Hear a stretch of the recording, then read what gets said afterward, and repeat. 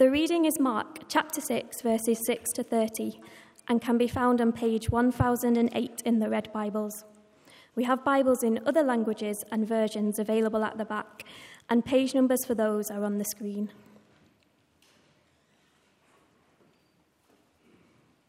Then Jesus went around teaching from village to village. Calling the 12 to him, he began to send them out 2 by 2, and gave them authority over impure spirits. These were his instructions. Take nothing for the journey except a staff, no bread, no bag, no money in your belts. Wear sandals, but not an extra shirt. Whenever you enter a house, stay there until you leave that town. And if any place will not welcome you or listen to you, leave that place and shake the dust off your feet as a testimony against them. They went out and preached that people should repent. They drove out many demons and anointed with oil many people who were ill and healed them. King Herod heard about this, for Jesus' name had become well known.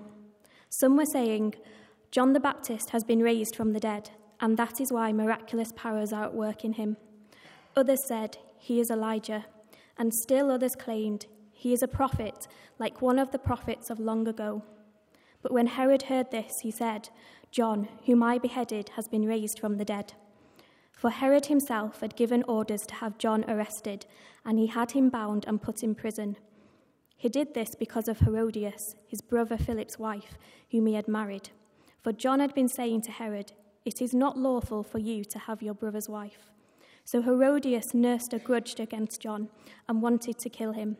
But she was not able to, because Herod feared John and protected him, knowing him to be a righteous and holy man.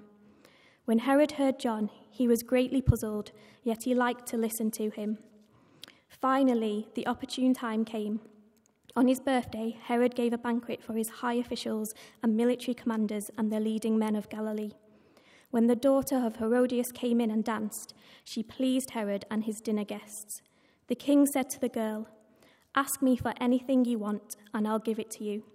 And he promised her with an oath, whatever you ask, I will give you, up to half my kingdom. She went out and said to her mother, what shall I ask for? The head of John the Baptist, she answered. At once the girl hurried into the king with the request, I want you to give me right now the head of John the Baptist on a dish. The king was greatly distressed, but because of his oaths and his dinner guests, he did not want to refuse her. So he immediately sent an executioner with orders to bring John's head. The man went, beheaded John in the prison, and brought back his head on a dish. He presented it to the girl, and she gave it to her mother. On hearing of this, John's disciples came and took his body and laid it in a tomb. The apostles gathered round Jesus and reported to him all they had done and taught. This is the word of the Lord.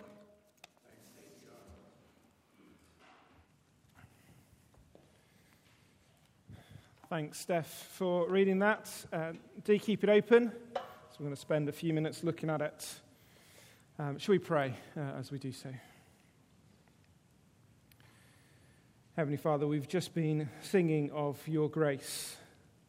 So we ask that you'd be gracious to us tonight. Show us of our need to keep turning to you. And Lord, to turn us to you by your grace, we pray. Amen. Well, Emily and I have recently working our way through Suits. Now, I know I'm slightly behind the times. This was released a while ago, but I'm catching up. And the problem with watching it now is you kind of got to get over that problem of a member of the royal family being in it. And you're kind of thinking, yeah, you are now, married to whatever in line of the throne Harry now is. I'm not going to give away much about what happens in Suits, but it's American drama set around a law company in New York. And each episode pretty much revolves around a case that the company is working on. And one of the things that struck me as I was watching it is that almost every episode they serve someone something that's called a subpoena. Now, a subpoena is a document that orders the person who receives it that they must give evidence in whatever case is going on. And what's interesting is that everyone just kind of accepts this. It's just a bit of paper. Yet they accept that they're going to have to do something in response to what they've just been given. There's no getting out of it.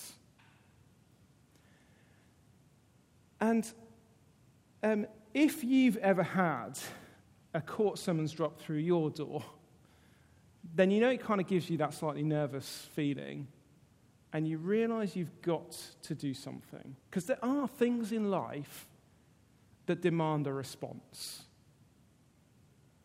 And the gospel is one of them.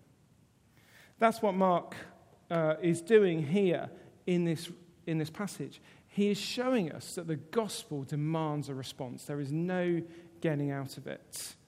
Now, I don't know what you thought as we read through the passage, and kind of you got this interesting story of Jesus sending out his 12 apostles. And then you've got this story of a messy house party with erotic dancing and murder. I mean, kind of how do these things fit together? But we know the stories do because of verse 30, where we ended. See, it's not uncommon in Mark's gospel for him to use this kind of sandwich construction in order to show that stories link together. So if you kind of imagine our first slice of bread is the apostles being sent out. The story of Herod then is kind of like the meat of the sandwich, or I guess a vegan alternative if you're out in Chiltern. And then the top layer of bread is that verse 30, where the apostles come back and we kind of join the story all together.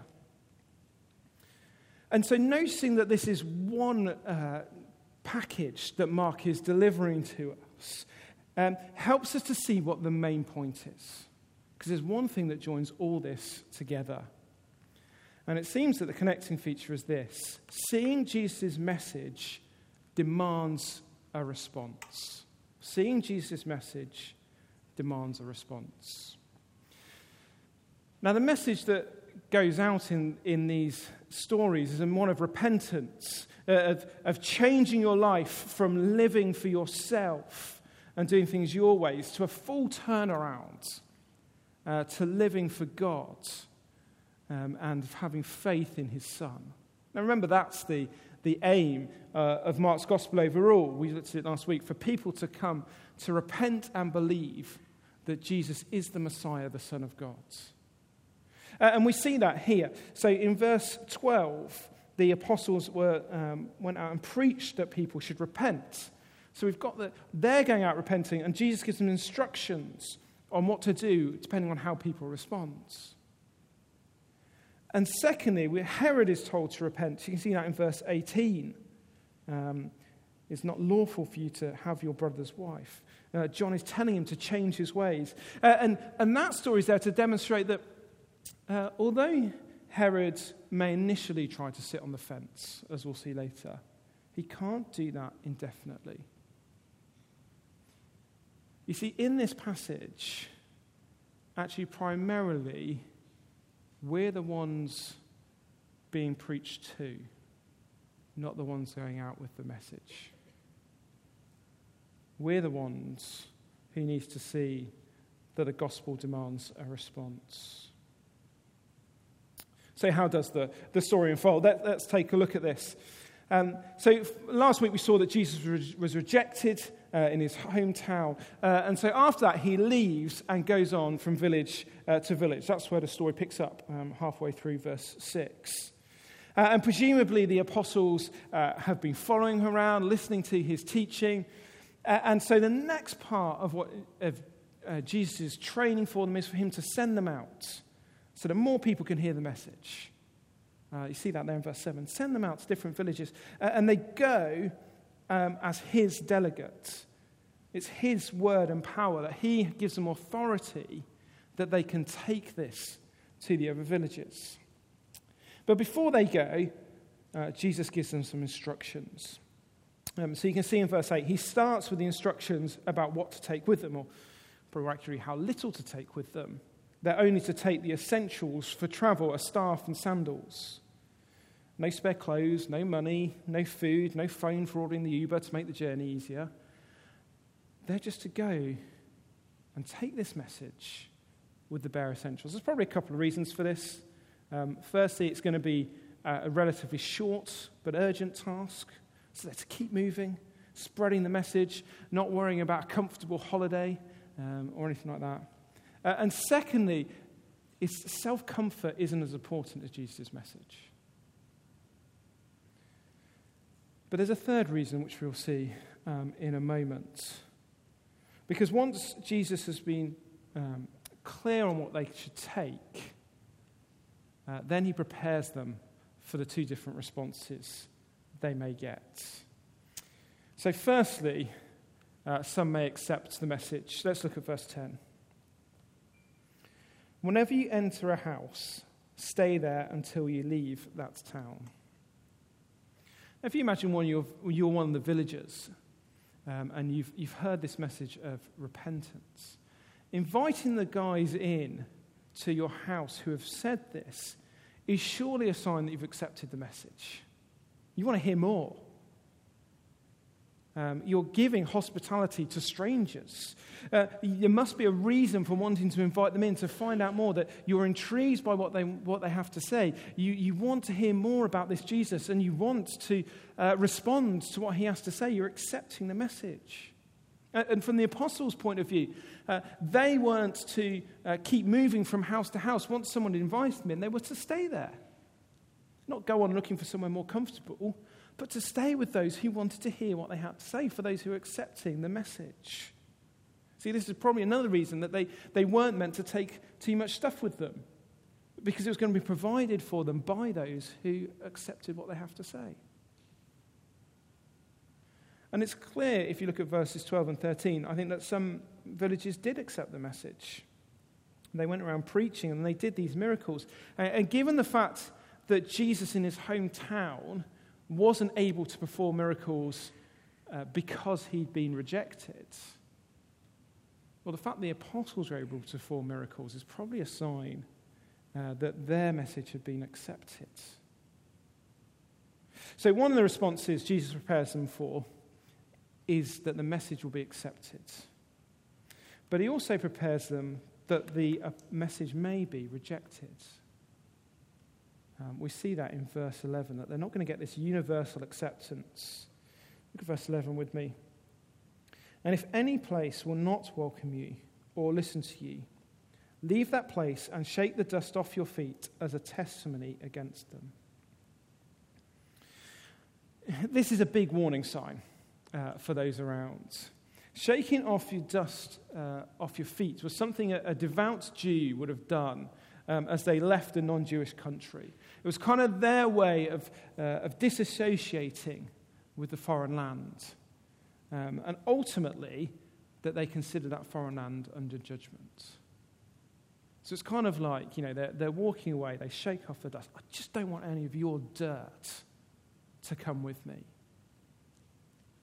And so as a Jew watches an apostle do this as they leave their town, they would have known exactly what it meant. That apostle considers them to be a pagan place that is ultimately under God's rejection.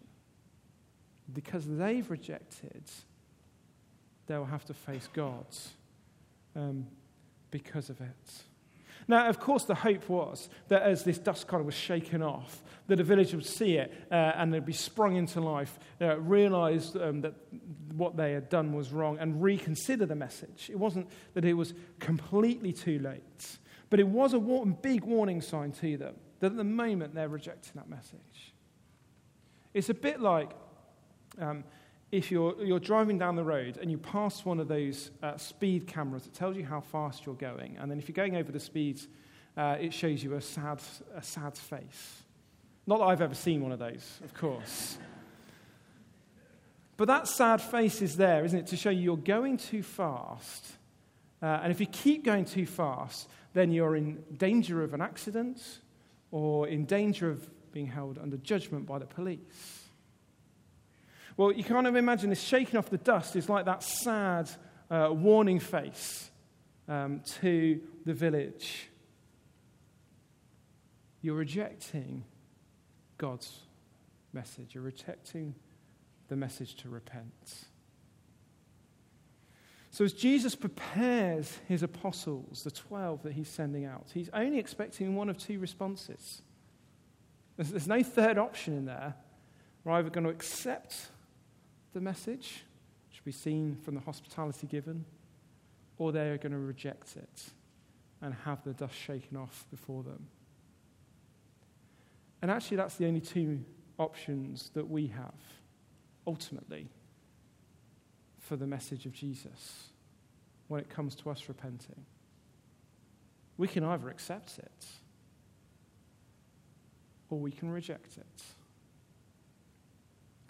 And that's where Mark then comes to this story of Herod and the risk of trying to sit on the fence.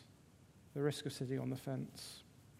Now, as we go into these verses, it's worth noting actually just how they work, because if you've just read them for the first time, you may have noticed that they're out of chronological order. So Herod's response in verse 16, that he thinks John the Baptist might be raised from the dead, is sparked by the news in verse 14 that of what Jesus and his apostles are doing. So that kind of section follows logically on.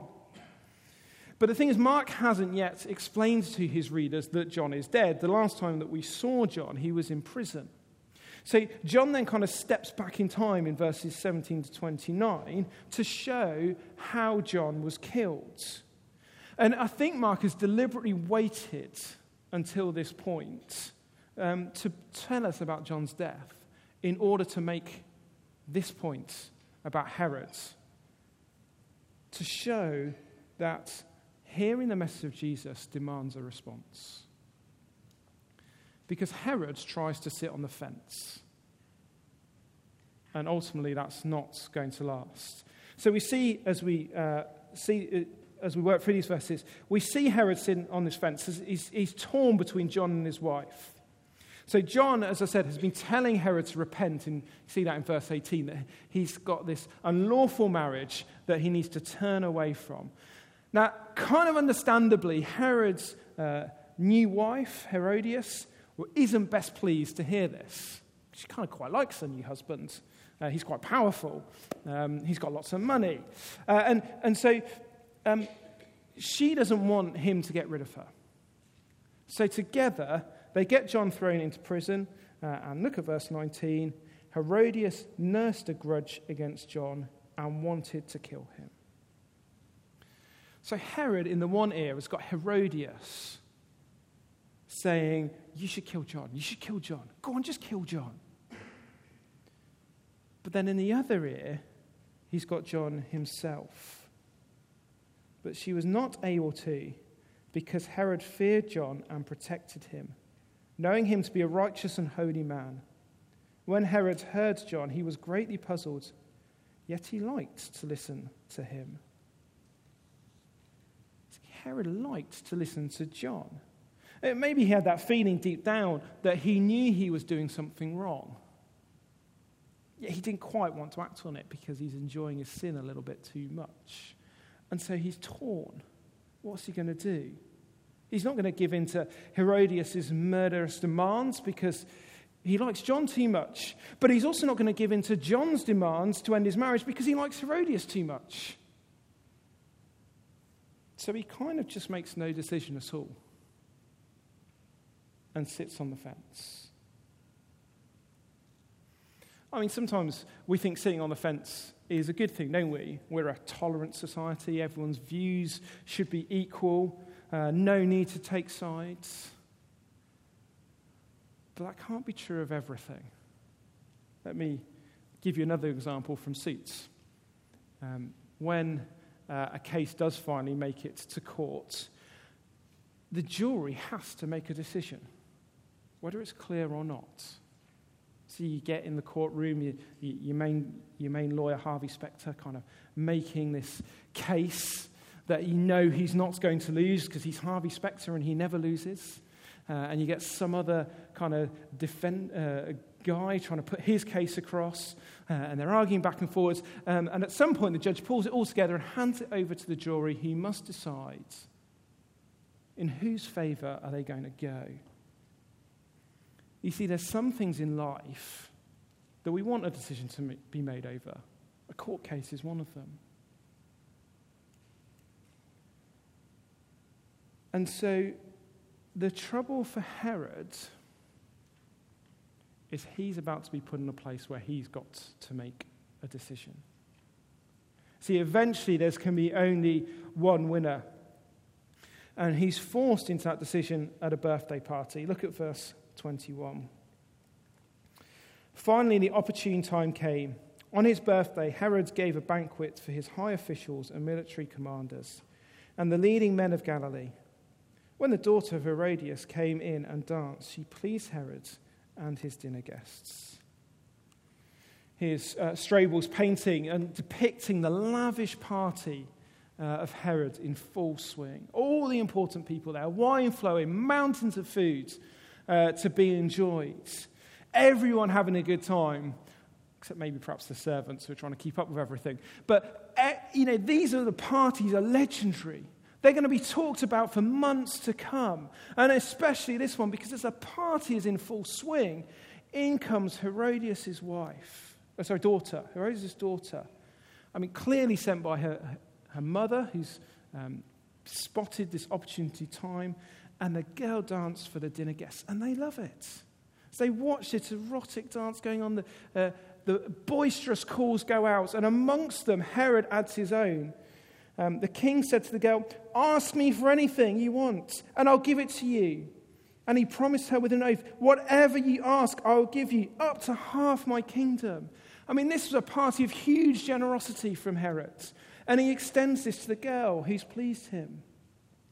And he does it in front of all his friends. There's going to be no going back. So look at verse 24. She went out and said to her mother, clearly it is the mother who's pulling the strings, "What shall I ask for?" "The head of John the Baptist," she answered. At once the girl hurried in to the king with the request, "I want you to give me right now the head of John the Baptist on a dish."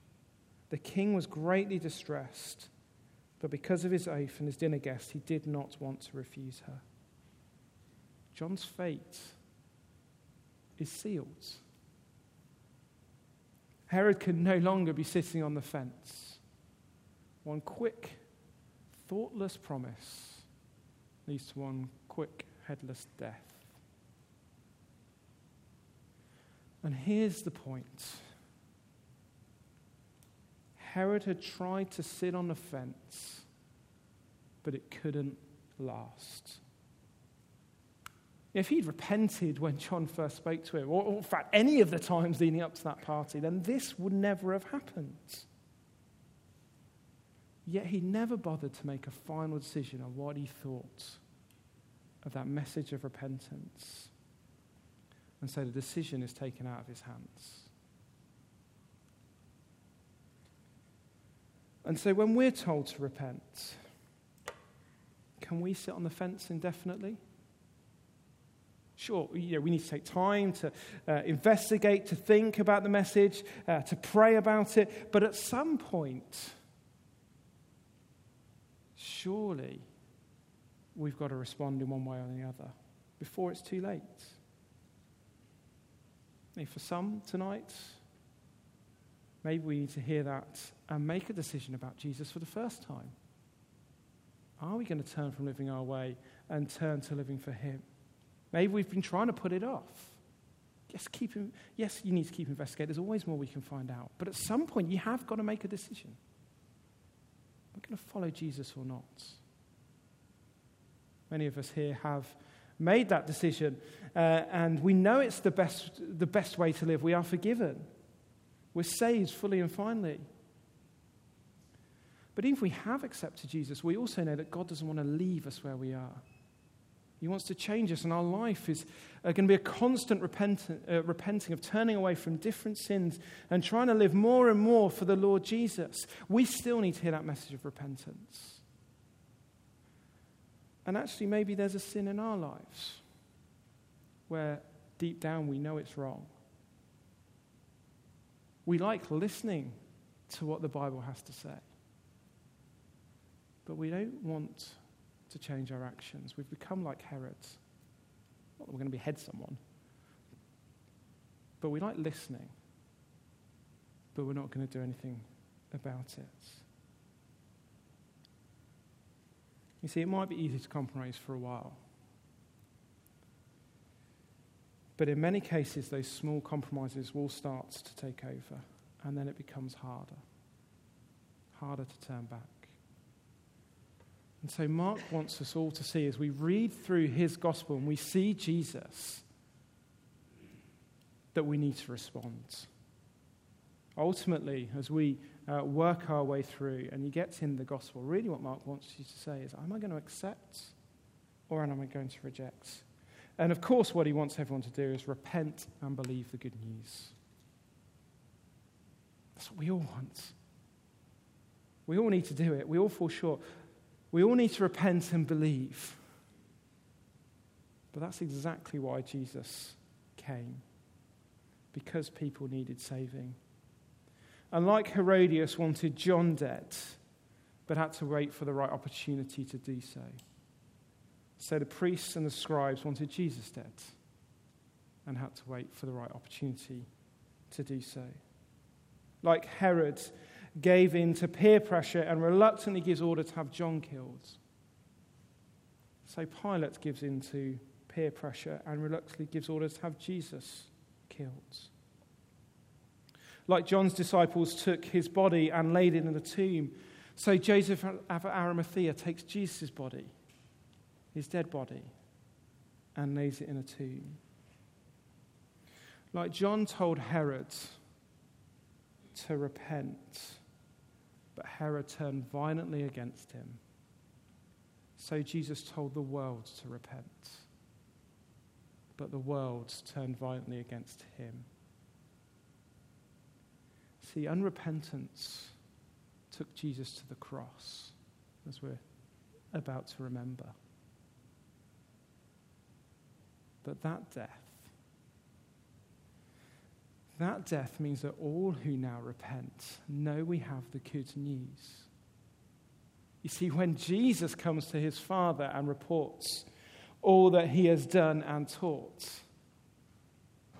then he'll present us, those who have turned to him. And he says, here they are. My restored, forgiven, spotless children. They've turned to me. Now welcome them in with you. Shall we pray?